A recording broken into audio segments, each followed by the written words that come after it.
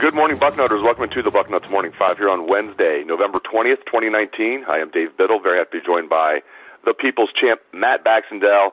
Bax, obviously no surprise, Ohio State stayed at number 2 in the college football playoff rankings, which were released last night. LSU stays in the top spot. My question for you, just as you see it, what's Ohio State's path back to number 1 other than maybe LSU losing? It just comes down to style points. Just what do you think? Or because Ohio State plays Penn State and Michigan, will it not even come down to style points? If Ohio State just wins out and takes care of business, do you think they could end up being number 1? Just how do you see Ohio State's path back to number 1? Well, I think you win your final 3 games. I think it's that simple. Look, LSU's remaining schedule is like Arkansas and Texas A&M and then Georgia, right? So the Georgia game's a good one, obviously. But this is a committee that Ohio State was ahead of LSU with until the Alabama game, right? So it means there's not a lot of difference between LSU's resume and OSU's overall body of work. You add a win over a top 10 Penn State team, a win over a top 15 Michigan team, and then a win over whoever wins the Big Ten West will be in the top 15 as well. That's 3 straight ranked wins over really good football teams. So if OSU does its job here, and this is the most critical stretch of the season, I think the committee's going to be hard-pressed not to put them number 1. Plain and simple. So, we'll have to wait and see how it all plays out. But I think the committee was already inclined leaning towards OSU before LSU had that resume boost from beating Alabama. OSU goes out and takes care of business. They're gonna likely be back at 1, is my guess. If they go out and they bomb a couple of these teams, like they've been doing to everybody else this year, then they're definitely going to be number 1. But even just beating teams with those kind of resumes is a good win. And I think that'll be enough to get them the top seed and the choice of their home advantage in a favorable matchup at this point, because I think the 1 seed is incredibly valuable this year. No kidding. Let's look ahead to the Ohio State-Penn State game. How do you see this one shaking out? Just what are your thoughts when you look at this matchup? Well, I think OSU's by far the better team, but you have to remember how tight the games have been the last couple of years. Let's be honest. 2 years ago, J.T. Barrett played the game of his life, and it was enough to beat Penn State by 1 point. Last year, they had that big comeback in Happy Valley, and they won by 1 point. Like 2 years ago, or I guess 3 years ago now, had they not given up a blocked field goal for a touchdown, they probably win that game by 3 points or something. So it's been tight. The difference was that they had Trace McSorley at quarterback, and they had Saquon Barkley at running back for a couple of those years, and I don't see anybody of that same caliber in the offense for Penn State this year. Kind of like with Wisconsin, though. When Wisconsin came to the Horseshoe, we said, man, if OSU blows this team out, we know this team's really good. This is a very good Penn State team. They have a very good defense. KJ Hamler is terrifying with the football in his hands. But I'm not that sold on their running game being that good. Their O-line has been improved, but is it great? I don't think Sean Clifford's an elite quarterback. I do think Penn State will certainly make things interesting, but in the end, I think this is a really loaded OSU football team. And I'm generally leaning towards believing that these Buckeyes are going to put up a pretty decent number, and Penn State's going to have trouble scoring against this just ridiculously good defense that hasn't had to play more than a half in a long time. When was the last time they played a full game? Even against Wisconsin in the fourth quarter, they were bringing in the second string. So, I think this is a game where OSU is going to come all out and is going to be ready to rock and roll because this is the Big Ten East on the line. But I think the Buckeyes win this game, and I think they end up taking a reasonably close game and making it a wider margin by the time the final score happens. Yeah, I like the Buckeyes a lot in this one. Not like it's going to be 63-14 or anything to bring up a score that's happened twice in this rivalry, once to each team, but I do think Ohio State's going to win by 3 scores or more, and it does help Ohio State as I look ahead to the weather forecast. It has turned a little bit for the better. Still going to be a relatively cool day. Upper 30s, high of 41.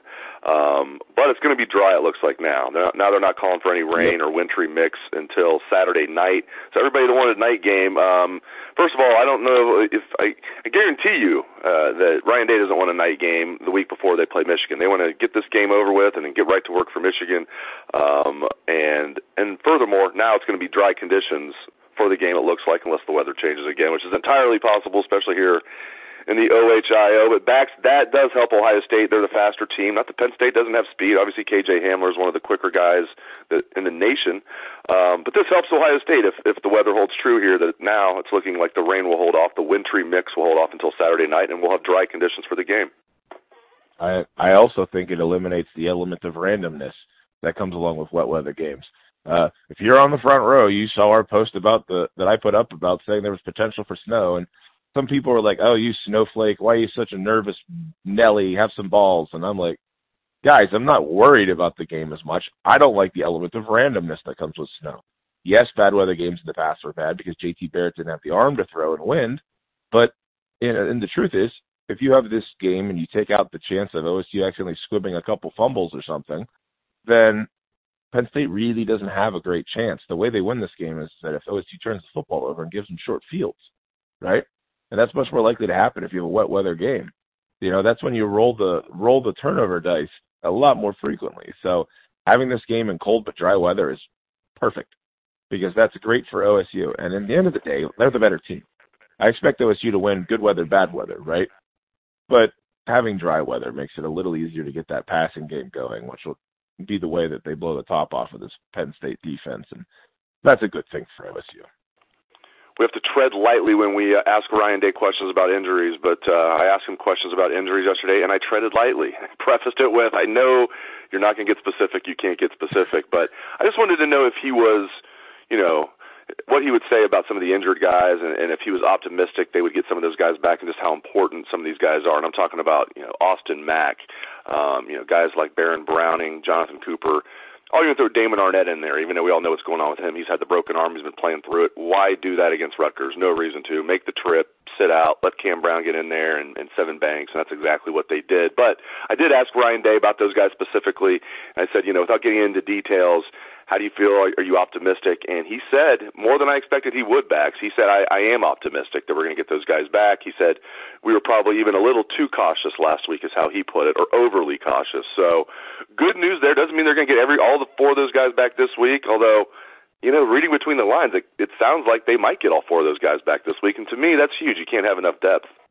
Not to mention you can't have Tough Borland covering Pat Frankenstein at tight end for Penn State. He's a really good tight end.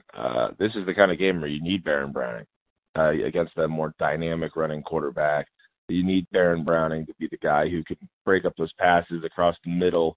Look, Penn State's way they win this game is they need to move Hamler around in the slot. They need to get him away from Sean Wade. They need to get him on a wide receiver. On one of the linebackers like Pete Werner, right? Like Hamler on Werner is a win for Penn State, right?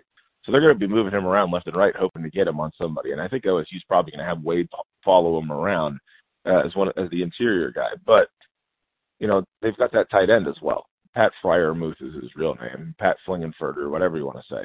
Pat Rowengartner? I don't know. But the truth is that, your linebackers are going to have to be able to handle him because he's going to be sort of the safety valve for what Clifford does throwing the football. If you have linebackers who can stay with him, then there's a potential there for interceptions. There's a potential there for Clifford to have to hold the ball and get mauled by the D-line. So those are their two difference makers, and getting a guy like Baron Browning back directly affects a lot of things that they try to do with those guys. So that's a critical one, in my opinion, in this game. And as good as Tough has played the last couple games, let's face it, the last couple games have not been against teams as good as Penn State. So I think Austin Mack's a bit of the guy lost in the shuffle. If he comes back and makes a couple plays here or there, that's about all you can really expect from him. But I do find it interesting as well that Ryan Day was talking about how he's optimistic. It's the most we've gotten out of him. And candidly, it was smart last week to let these guys sit back and relax. At the end of the day, you're going to beat Rutgers with your third string. We don't need to run out guys who are nursing injuries. It's essentially an off week. Like I said on Sunday on the Bucknuts Almost Live, this is OSU's equivalent to Western Carolina was Rutgers. Yeah, no kidding. It does feel like they had 3 straight bye weeks. It really does. It's nice to have a big game this week. It just, this is a different feel. When you're playing Rutgers and Maryland, it's just, it kind of feels more like a bye week than it does certainly a big game week. I want to close with talking about ticket prices, and this is not just an Ohio State issue. This is an issue across the country of big-time programs that are charging, upwards of $200 for face value tickets, where even for big games like this Saturday against Penn State, and you can speak on this more than I can, you can probably go to the secondary market and get, good seats for half price of what the face value says. And that just, I want you to speak on that and what can be done. Do you think anything will be done in future seasons? Because you got to think schools are getting sick of seeing, their prices being sold on the secondary market for, half what the value is. And the TV experience backs gets so much better each year. I've always thought football was made for TV. Just you see the game so much better on TV than you do in person. And the TV experience gets better every year, whereas ticket prices go up every year. A lot to unpack there, but you're an expert on this. What can be done? What do you think will happen with ticket prices in the future? Well, first of all, this game is not sold out this weekend. When was the last time you remember a top 10 opponent coming to town for a game that could clinch the division championship and the game not being sold out? It's insane. But the reason it's not sold out is because OSU is charging the insane price of $210 a ticket for garbage seats and C-Deck. No one is going to pay that. Right now, if you go on StubHub, tickets are like $130, $140 a ticket. That's dirt cheap. In the end of the day, you're going to see those tickets down closer to $100 a piece when they get closer to kickoff, Friday and Saturday, right? OSU is just trying to gouge people on ticket prices. These ticket prices have gone up, and they just announced that they weren't going to raise tickets for next year. Well, whoop-de-doo, you should be cutting ticket prices. They're trying to charge $150 a ticket next year for Nebraska and Iowa. Who's going to pay that? No one for upper decks. And when OSU charges the same price for tickets, an A-deck, C-deck, B-deck, it doesn't matter. Nobody's going to want the crappy seats. What OSU needs to do is make the C-deck tickets a lot cheaper and make the A-deck tickets more expensive so that the people who want to sit in the better seats are going to pay that better seat price. Or, and this is just crazy talk here, but since 2 years ago, Big Ten Network TV money has gone up by $16 million a school. Do they really need tickets this expensive? You're going to keep seeing empty seats in these stadiums. And I know OSU's claiming that these seats are filled, but I've been on Ticketmaster in the morning, the day of games, because I want to see what's still there. And there's been a lot of these games where there's what appears to be thousands of unsold seats. So something's going to give here.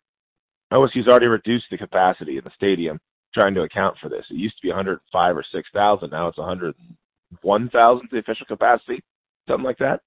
And I'm sorry, but here's the other question.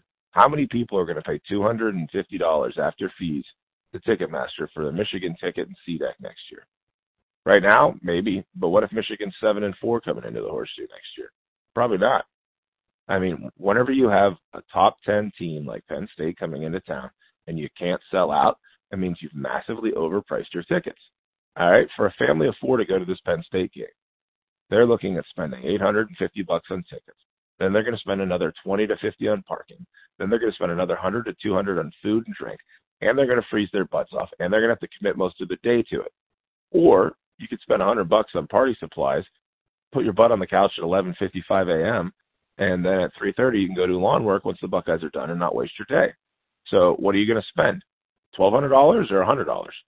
That's the calculus that a lot of people are starting to make. And by the way, you get a better view on TV. I agree with you.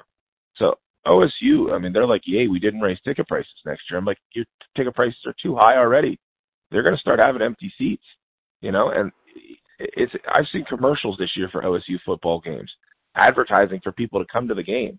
I've never had to see that in my life before. And the reason for it is that it used to be reasonable. Every game was the same price, and no game was more than $70 a ticket. Now, OSU saw people selling Michigan tickets online for $200 a ticket when they were $70 a ticket and went, well, we should get that for the entire thing. Well, the truth is, Buckeye Club members have been declining to renew their membership to pay double price for season tickets because they don't see the point. They see Thursday on StubHub buying tickets for half of face value. Why should I pay this full price? What am I, a sucker? And then they also see that they can't write it off from their taxes anymore due to the new tax laws. So OSU, instead of saying, well, 5% of the inventory will sell for a massive markup, the rest of it's at a locked-in lower price to people who consistently do it, is now seeing 10%, 15% of that inventory on the market. And that number is only going to go up when people realize it's not worth holding onto their seats. The big money people will always buy the big money good seats. But what you're going to start seeing is a lot of trouble selling seats in C deck and the top of B deck. And that's not going to change until OSU drastically lowers ticket prices. Otherwise, they're going to be like some of these big schools where there's 5,000, 6,000, 7,000, 8,000 empty seats for a lot of the mid-level games because nobody's going to make the effort to go. And, you know, I really wish that the OSU Board of Trustees would recognize that, because for every one of those empty seats, that's another $150, $200 people aren't spending on merchandise, beer, food, popcorn, parking, you name it. And that's just costing them more money. You cannot inflate your ticket prices and expect OSU fans to pay it forever. And that's why they've had to do stuff like 3-game packs this year and all this other craziness. That's why tickets are still available. And we're days away from a 2 versus 8 matchup. Too expensive, plain and simple.